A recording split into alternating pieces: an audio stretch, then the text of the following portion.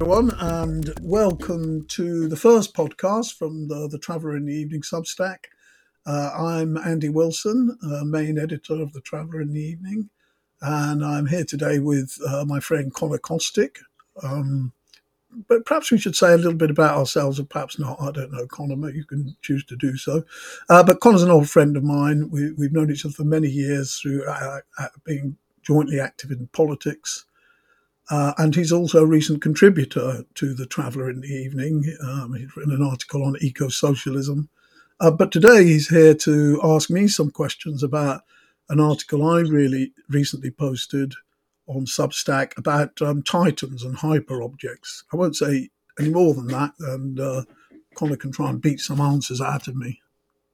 Thanks, Andy. It's a pleasure to participate in this first podcast of, I hope, very many. I'll say no more about myself than I'm a writer and a historian, because I think the important issues that you've addressed in your feature on Titans are what people might want to hear this podcast for, and what we should focus on. So you begin your piece with a reminder of just how dramatic are the flooding events and fires of recent times.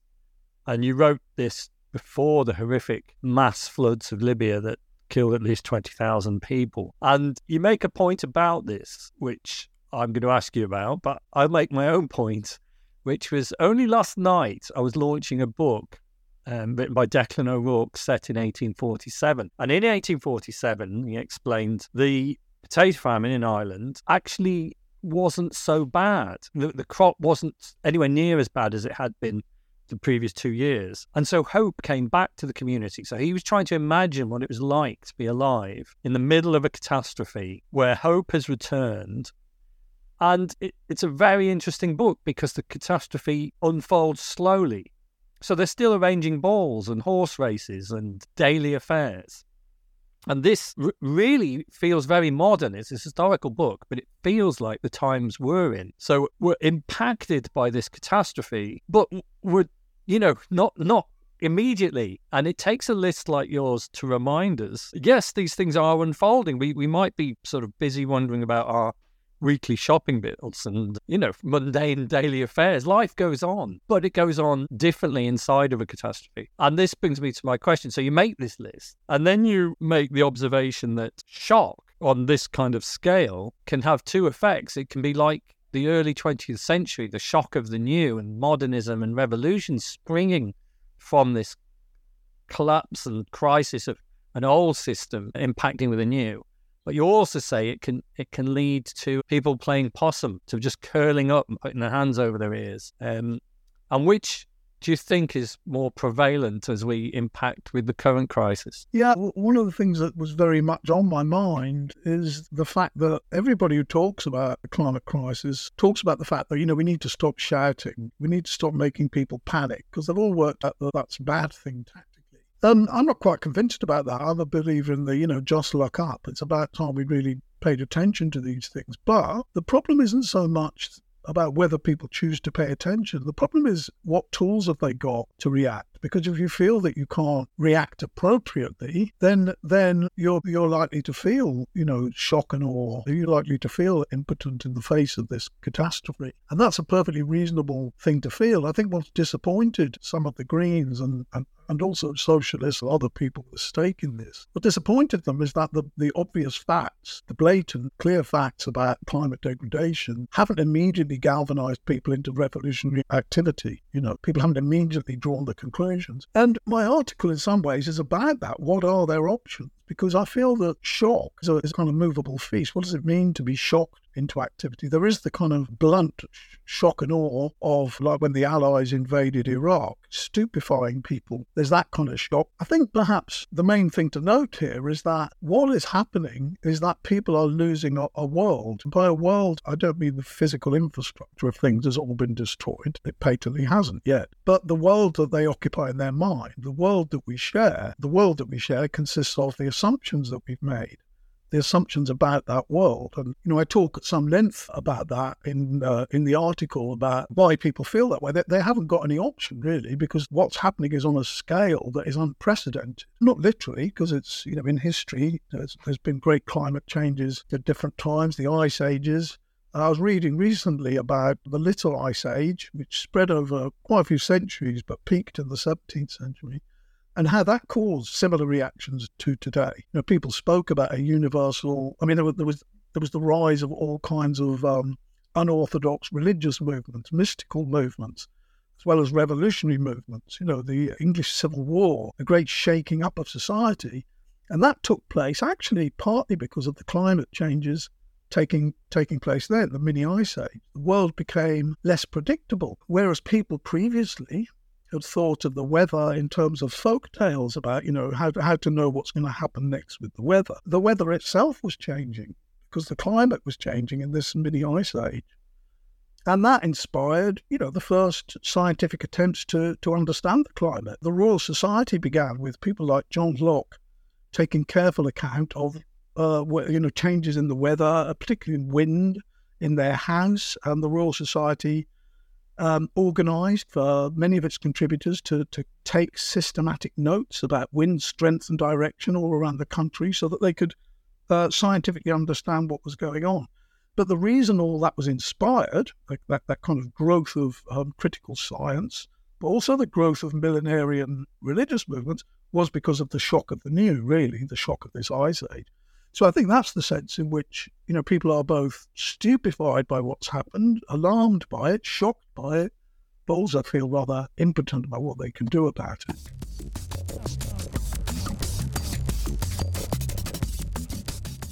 So you draw on Timothy Morton's concept of the climate crisis being a hyperobject. Would you say more about this? This is a key concept for your leading it towards the question of titans. So it would be really helpful if you explain what is a hyperobject. Yeah, so Timothy Morton here is coming out of a traditional speculative realism, and a number of thinkers. All I'm saying here is that I don't think the idea is original to him, but he's written extremely well about this idea of a hyperobject.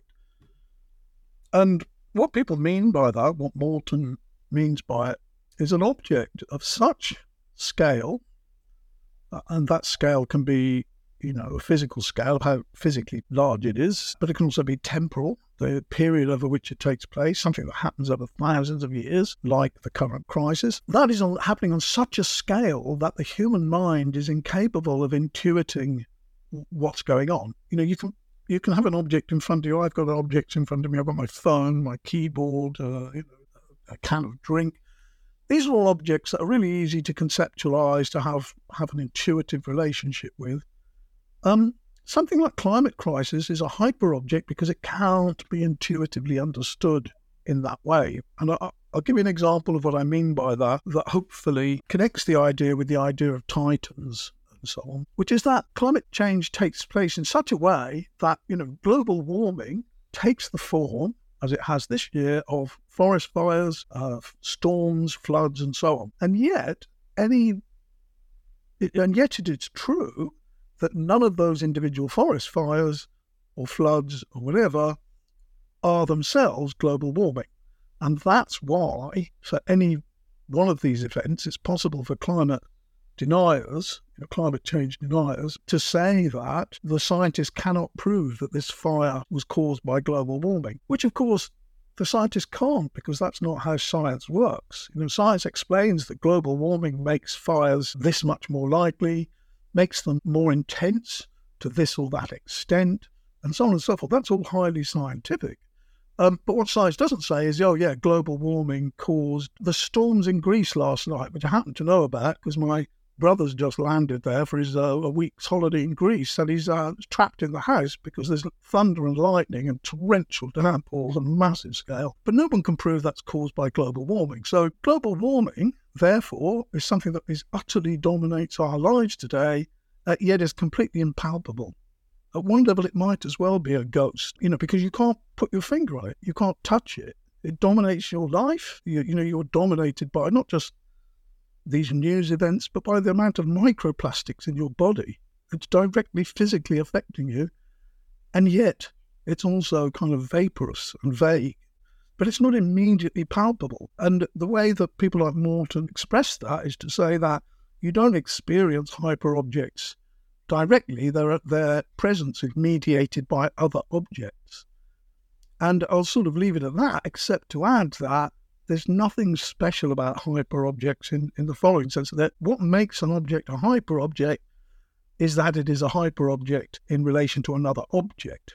It's not a hyperobject in and of itself. So humans may well be hyperobjects compared to some other things. It's a relationship between different objects.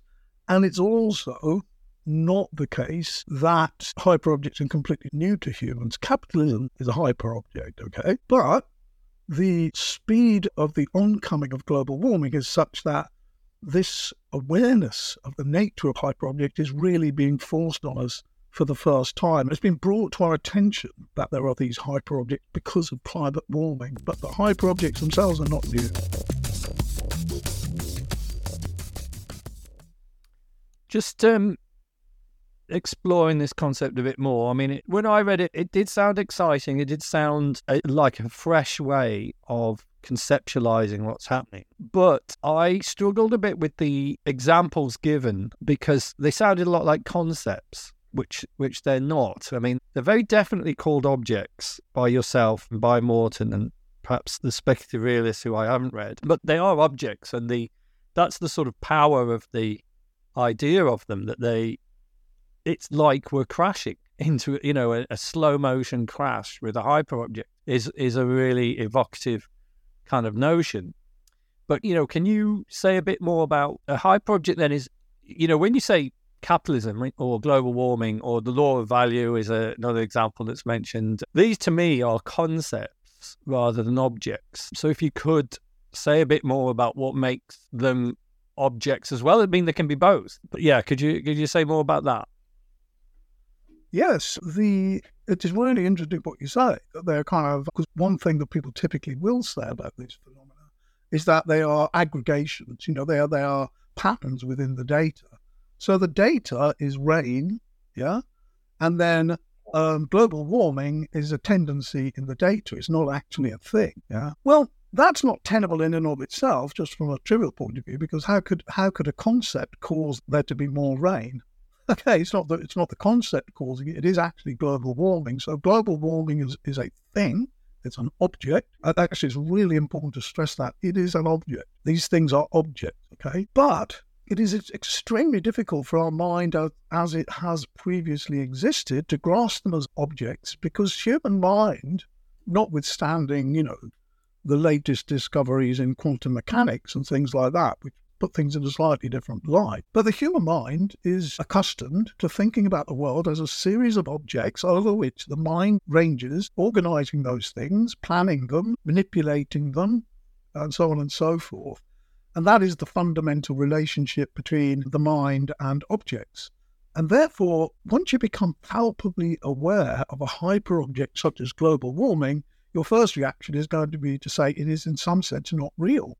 Exactly as you are. You're hovering on the edge of seeing it as a real or as a statistical phenomenon, because we are not used to seeing things that are not immediately palpable in and of themselves as things that we coexist with. And in a way, that's what my entire article is about, is that we're going to have to get used to the existence of things which both kind of, from the old point of view, both are and are not. They dominate our lives, but you can't put your finger on them. You can, I suppose you could have the microplastics in your body somehow extracted, possibly only by being dead first, through a chemical process, but in principle you could have them extracted. But you wouldn't have removed global warming from yourself. If nothing else, you've also fully irradiated, ever since they let off the first atomic bomb. So all of these things affect you but don't affect you, and that is what makes them like ghosts, fairies, titans, weird things that we're used to conceiving of as being weird, outside the scope of the normal, paranormal, if you like. And yet all the feelings we have about the weird and the paranormal are appropriate responses to hyperobjects. So I mentioned earlier that, it is a world that's being destroyed at the moment. And in a sense, it has already been destroyed in principle. And that world that is being destroyed is the world in which objects are those kind of palpable, manipulable, calculable things in front of the human mind, which the human mind lords it over. And that's the world you and I were brought up in, as indeed was everybody else, going back centuries, if not millennia now, brought up in that, certainly the last few centuries, brought up in that mindset. That's the mindset that's going. That's the mindset that's been undermined by global warming, is the idea that, the weird doesn't exist, that an object must be immediately in front of you, palpable, or, in principle could be palpable in that way, or it's not an object. But that's what we're learning, is that is not the case, and that old world view is slowly unraveling. Good, that's very helpful. And it brings me to another question. So a hyperobject is an object extended in temporality and spatiality to far beyond what we can normally encompass. And then you mentioned the word weird there. So we can look at some of their properties as objects. And one of the properties I noticed you quoting Morton about is that they can have, in quotes, different amortization rates. And he gives the example of the hyperobject that is radioactive waste and says, strontium-90 has a half-life of 30 years. So one can try and imagine an object like that with a half-life of 30 years. But plutonium-239 has a half-life of 24,000 years. So internally, it's in motion. It's weird. It's not like a can of Coke or your keyboard. So what we're talking about here is the way that this general weirdness impacts our sense of time in particular. And it is an absolutely crucial distinction. The example that Morton gives, which you mentioned, is that of radioactive half-life. And the point is that those different half-lives imply very different things for our understanding of the world. Principally, he foregrounds the fact that if you are creating waste with a half-life of 24,000 years, then in planning what to do with that waste, you are, in a sense, in some kind of negotiation with, presumably, your own descendants in, for example, 24,000 years' time. You have to think about them and take them into account when you're planning to get rid of this waste. And that is an extremely strange phenomenon. It would be the first time for me to have to think on that sort of broader canvas in terms of time. So that changes our lives, to have to make plans factoring in people. Now, our descendants in 24,000 years' time, assuming we have them, we don't know anything about them. They may have completely different aims, needs and objectives to ourselves. Nevertheless, we have to now factor them into the equation. Now, the reason all of that is interesting is because this kind of breaking up of time into different time series, overlapping, conflicting on different orders, is just massively important to our lives, not only experientially, but let's say with regard to just how we economically exist. Okay, so if you look at capitalism, it's based on the conquering of nature. And then if you look at, on top of that, how it works financially, it's based in many ways on distributing risk. You invest in a company making certain assumptions. You might, as an investor, hedge your bets by investing somewhere else in a way that will make money if your first bet loses money, but you also have insurance of various kinds. Capitalism has to look at the rate of return that it has, and a rate of return happens over time. What's going to happen in a year's time? Well, what will dividends be like? What will be return on investment? How will the company expand? What will be happening to GDP and things like that? And one of the problems we have here is that whole system is based on a kind of shared illusion. We're all going to pretend that we control the future and that our estimates of the probability of X, Y, and Z are realistic. Let's all agree that, and let's gamble on that basis. Let's invest on that basis.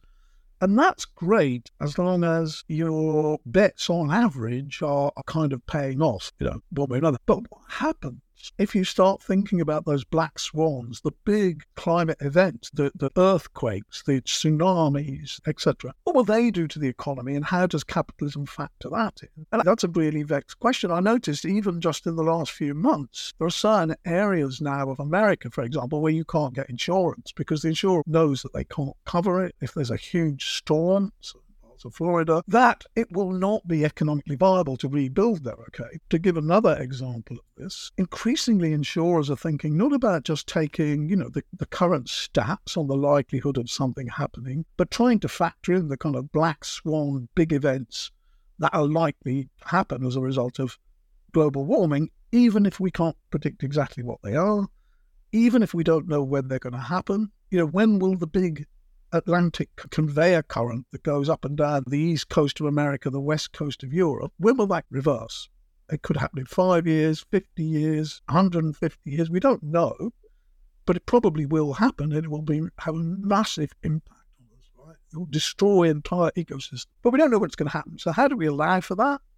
Well, increasingly, insurers are developing things they call catastrophe bonds, cat bonds, where huge amounts of money are put up to insure against particular events. And I mean, these are events on the scale of Hurricane Katrina and things like that, yeah? But a lot of places just decide they can't afford that kind of insurance. The city cannot afford to be entirely insured like this. I mean, if temperatures keep rising, okay, there are going to be parts of America where people are not going to be able to live. They're going to have to move. What happens to the industries in those places? What happens to the investment? And my point is that this question of time, the breaking up of time, and in a sense, are losing control of the narrative of capitalism and of other things, is not just an abstract thing about how we perceive the world. It's going to have huge impact on our economy.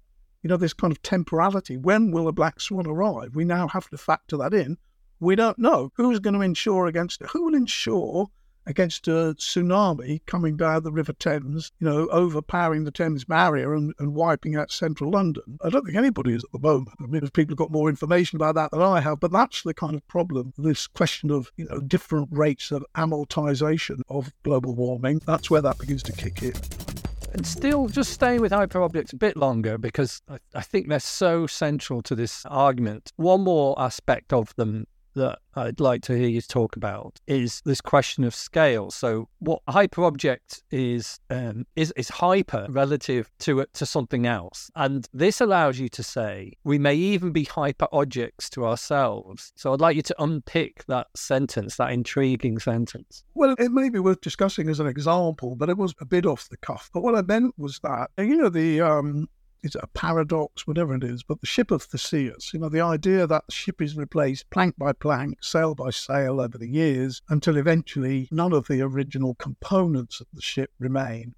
But it remains the ship of Theseus, yeah? As you know, that's very like our own body. We exist as an identity, quite in relation to, but also separately from all of our parts. So our existence as, our identity is a kind of hyperobject with relation to the parts, and that's probably something you could dig into. But as I said, it was a bit of an off-the-cuff remark. But the point is that the hyperobject thing about the distribution in space and time, it's because our mind, think of it in Kantian terms, all right? We are rigged, according to Kant. We have internal machinery that constructs time and space for us in a manner that makes experience possible. The point is that all of that experience is assumed to be kind of human scale experience about objects that are roughly human sized, where roughly human sized goes from possibly from a tennis ball to the size of a continent. I mean, I can imagine, having been on a few plane rides across Europe, I can kind of imagine, I kind of have some intuition about what it is. But if you talk about objects on a much bigger scale, spatially or temporally, or in other senses actually, but on a much bigger scale than human experience, then your intuition fails you. Things that are objects begin to look like statistical correlations to you, as you said earlier. That's just a surely that's a statistical correlation. It's not a thing. That's because it's a thing on a scale that you're not used to intuiting. You've been able, you personally, us as a species, have got away for centuries now with imagining that, that kind of thing would be a huge anomaly. It's the kind of thing that H.P. Lovecraft might write about. This weird total otherness of things. The weird. We're talking about the weird again, yeah. It seems weird. It doesn't seem, what's the opposite of weird? Normal, natural. It seems unnatural and weird because you just don't have the equipment to parse it, phenomenologically, intellectually. Have I answered your question there, Conor? I can't remember where we started. Yes, definitely. And moving on then towards the question of Titans, I think that if I understand you correctly, they're very closely connected. The reappearance of the Titan is very closely bound up in the end of a certain world, which you mentioned earlier, the world which Morton describes as agri-logistic. It's the post-Neolithic world, so perhaps beginning 7,000 BCE, something like that, and spreading and becoming this world of human minds thinking that they are getting better and better, dealing with nature, moulding nature, pushing chaos to the fringe and having law, big, cold law, block of human understanding shaping the world around them. You actually go as far as to say that's dead, that's ended. And it means that what we thought we'd expelled, the chaos, is coming back. And this led you to the idea of dragons and titans. So I'd invite you to explain the connection between chaos and titans and dragons. And then I think it'll be clearer why you think they are back. I think there's a couple of issues there. If you can remind me to come back to the second issue, which is more to do with the onset of the weird. But the titans and dragons themselves are kind of specific example of that. So what I was thinking was, in fact, I just happened to be, one of the things I'm interested in at the moment is just really old human myths and the way that people like Witzel and others have been able to use computational methods to trace the history of various myths. But one of the interesting things about that is that I was reading that one of the oldest myths is connected with the idea of a kind of snake or dragon, usually a flying dragon, a serpent, something like that, that essentially represents the forces of chaos which have to be subdued for a world to emerge. And if you think of that world as being, when people look at the book of Genesis, they see it as describing the way that God created matter out of nothing. It isn't really. It's more about how God created an orderly, livable world by separating various things and turning the lights on or whatever it is. And in that sense, many ancient mythologies, and when I say that, I mean, including Chinese mythologies, Aboriginal mythologies with the rainbow serpent, Native American mythologies around the world share this myth of, let's call it a kind of chaos dragon that must be quelled. So, that in Mesopotamia, you have Tiamat, the dragon of the waters of chaos that must be subdued for civilization to exist, for example. So then you have this idea that the chaos of the world must be conquered and held in place for civilization to happen, for the world to happen, yeah? And then as a correlative of that, in many of these myths, as you all know, because I know you have a special interest in kind of Viking, Nordic myth, as a correlative of this, there's also the idea that the dragons may not have gone away entirely. There is the potential for them to reassert themselves and for chaos to reign again. So in Egyptian mythology, that might be someone like Set, but more in line with the mythologies I'm talking about. For Norse people, they have the idea of, I can't remember his name, but the sort of world dragon who surrounded the world and set the limits of the world by biting his own tail, forming the Ouroboros, which circles the world. And the point is that when the serpent, the dragon, lets go of its tail, chaos is unleashed again, Ragnarok unfolds, the twilight of the idols. The end of the world is unleashed. Connected to that myth is a kind of slight variation on it where the chaos dragon is really the Titans in Greek myth. So in Greek myth, the Titans were a kind of second generation layer of gods after Kronos and Gaia. Their children, led by Zeus, eventually overthrew the Titans, and Zeus, as the leader of the Olympian gods, conquering the Titans, is essentially the bit of the original myth in which the gods conquer the Chaos Dragon. And what the Zeus and the Greek pantheon did after conquering the Titans was largely lock them up under the earth and the sea. And the reason that was of interest to me is because if you think of the severance that you mentioned earlier, this idea that in an agricultural society is where we really begin to separate ourselves off from the world, to put a border around us, to have the civilized area versus the uncivilized area, a kind of in and out membrane kind of thing. That kind of thinking is the beginning of the process of banishing chaos to the borders. And an logistic thinking that has driven us right through to the Industrial Revolution and down to today with our attempt to conquer the chaos of nature. But what's happening is the Titans are being unleashed. Nature is reasserting itself. And of course, that appears to us as complete chaos. And the reason I latched on to the Titan version of the myth was simply because I read a report recently saying that a lot of the volcanoes where the Titans were supposed to have been banished by Zeus, so he buried them under mountains, and the people of the time would often see volcanoes as the result of the Titans wailing and, thrashing around underneath the mountain.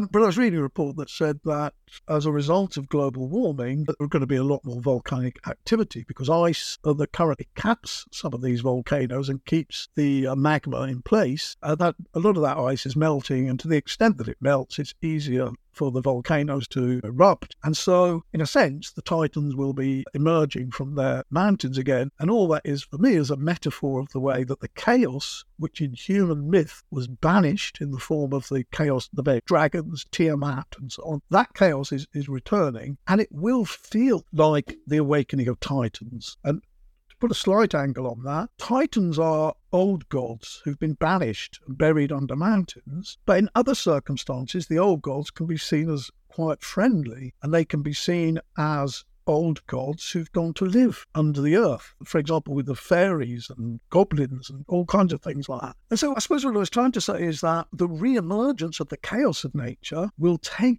the form of weird things happening, which will feel very much like actors beginning to emerge that within nature, nature behaving as a subject, subjectively attacking us, becoming foreign to us, no longer controllable by us. So the Titan thing was just a particularly vivid example, because of the volcano business, of a more general process in which the world becomes, I don't want to say enchanted again, because there's a whole history of people, for example, arguing that it was never that enchanted to start with. But within the limited terms of this discussion, I want to say that we will go back to a more enchanted world in which things seem weird because we no longer control them, or we no longer even can control them, even in principle. So that would be the aspect of it, of the new weirdness, which I talk about, but maybe we'll talk a bit more about that.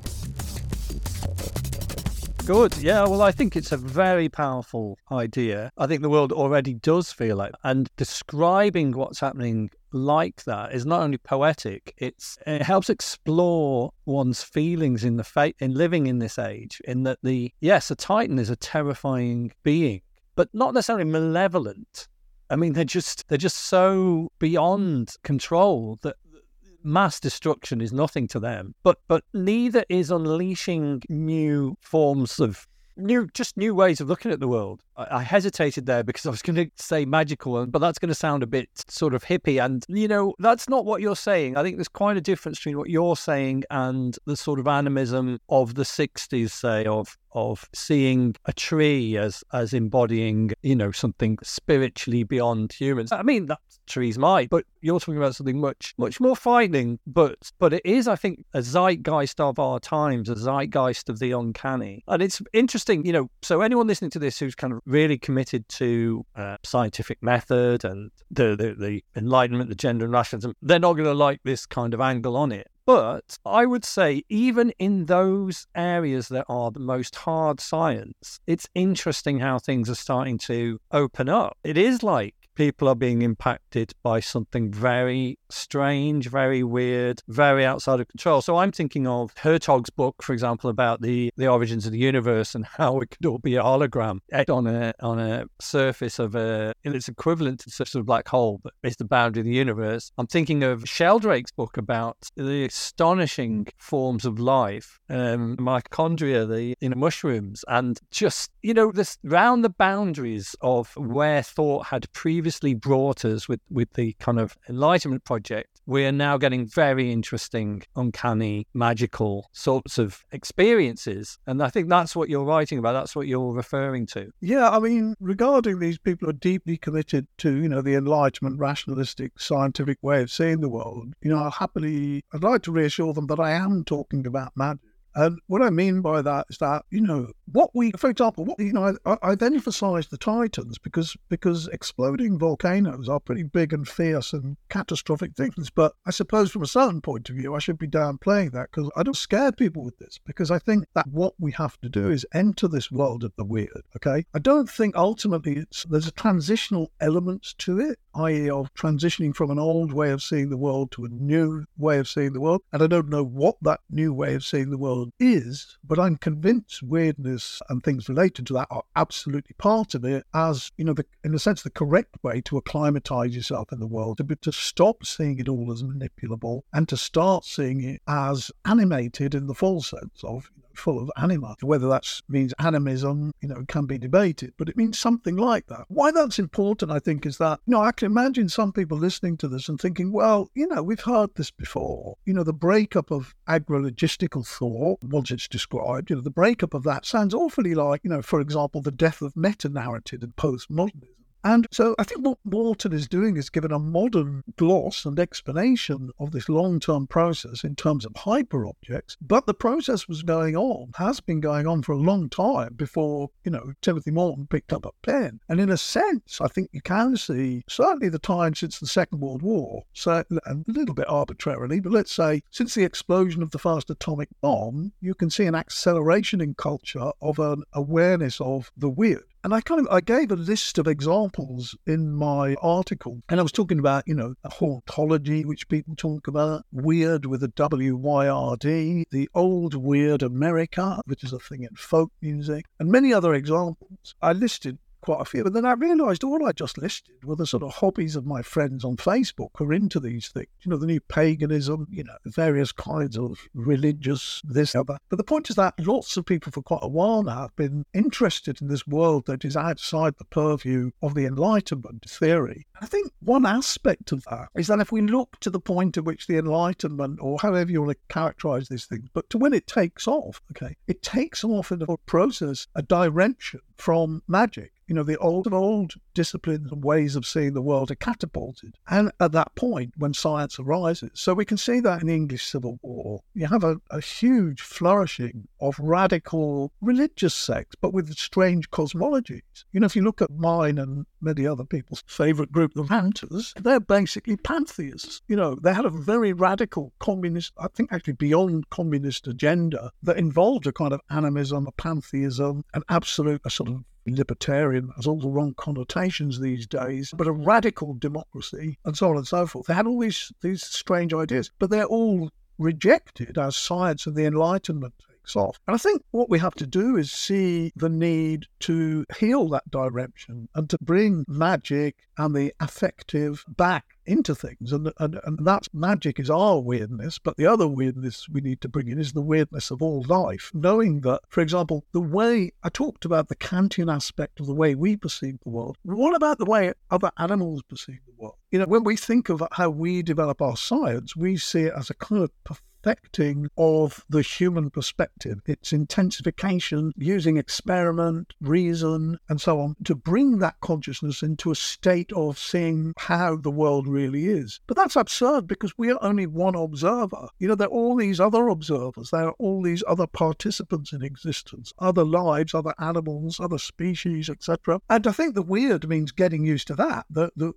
Because one thing about objects in Morton's sense is he says there's always something about every object that is withdrawn, which sounds a bit Kantian, the noumena that you can never know in itself. But, whatever. His point is that always exists. It exists within ourselves. It's the sense we have within ourselves of being withdrawn even from ourselves. Maybe that's connected with the ship of Theseus thing I mentioned earlier. But in any case, there is a deep sense of mystery and limitation, and living in a world that is weird involves a different way of living in the world. So all of these hobbies my friends on Facebook have, all of these thoughts that have begun to arise over the last few decades concerning the breakdown of the Enlightenment, postmodernism, whatever, all of these things, they're all straws in the wind, in a sense, of an emerging different consciousness of reality, which, when I say emerging, I don't want to sound like a Marxist saying that this view will inevitably emerge. It represents the new equivalent of class consciousness or imputed class consciousness or something like that. It does nothing like that. I don't know what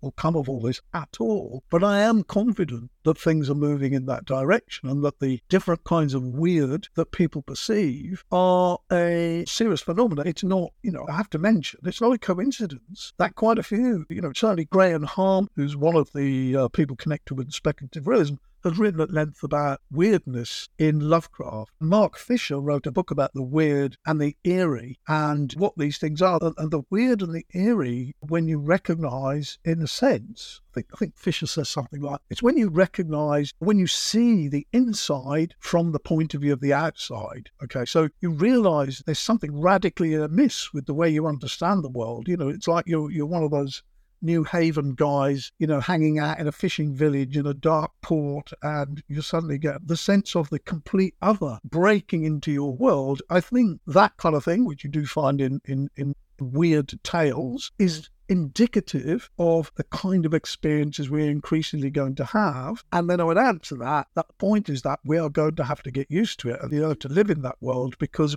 what we are not going to be able to do is rescue agrologistic mindset, the Enlightenment mindset of humans exercising increasing control over reality. For example, in order to prevent climate warming, let's control more, let's do it. That's the kind of thing that's been put under the question mark.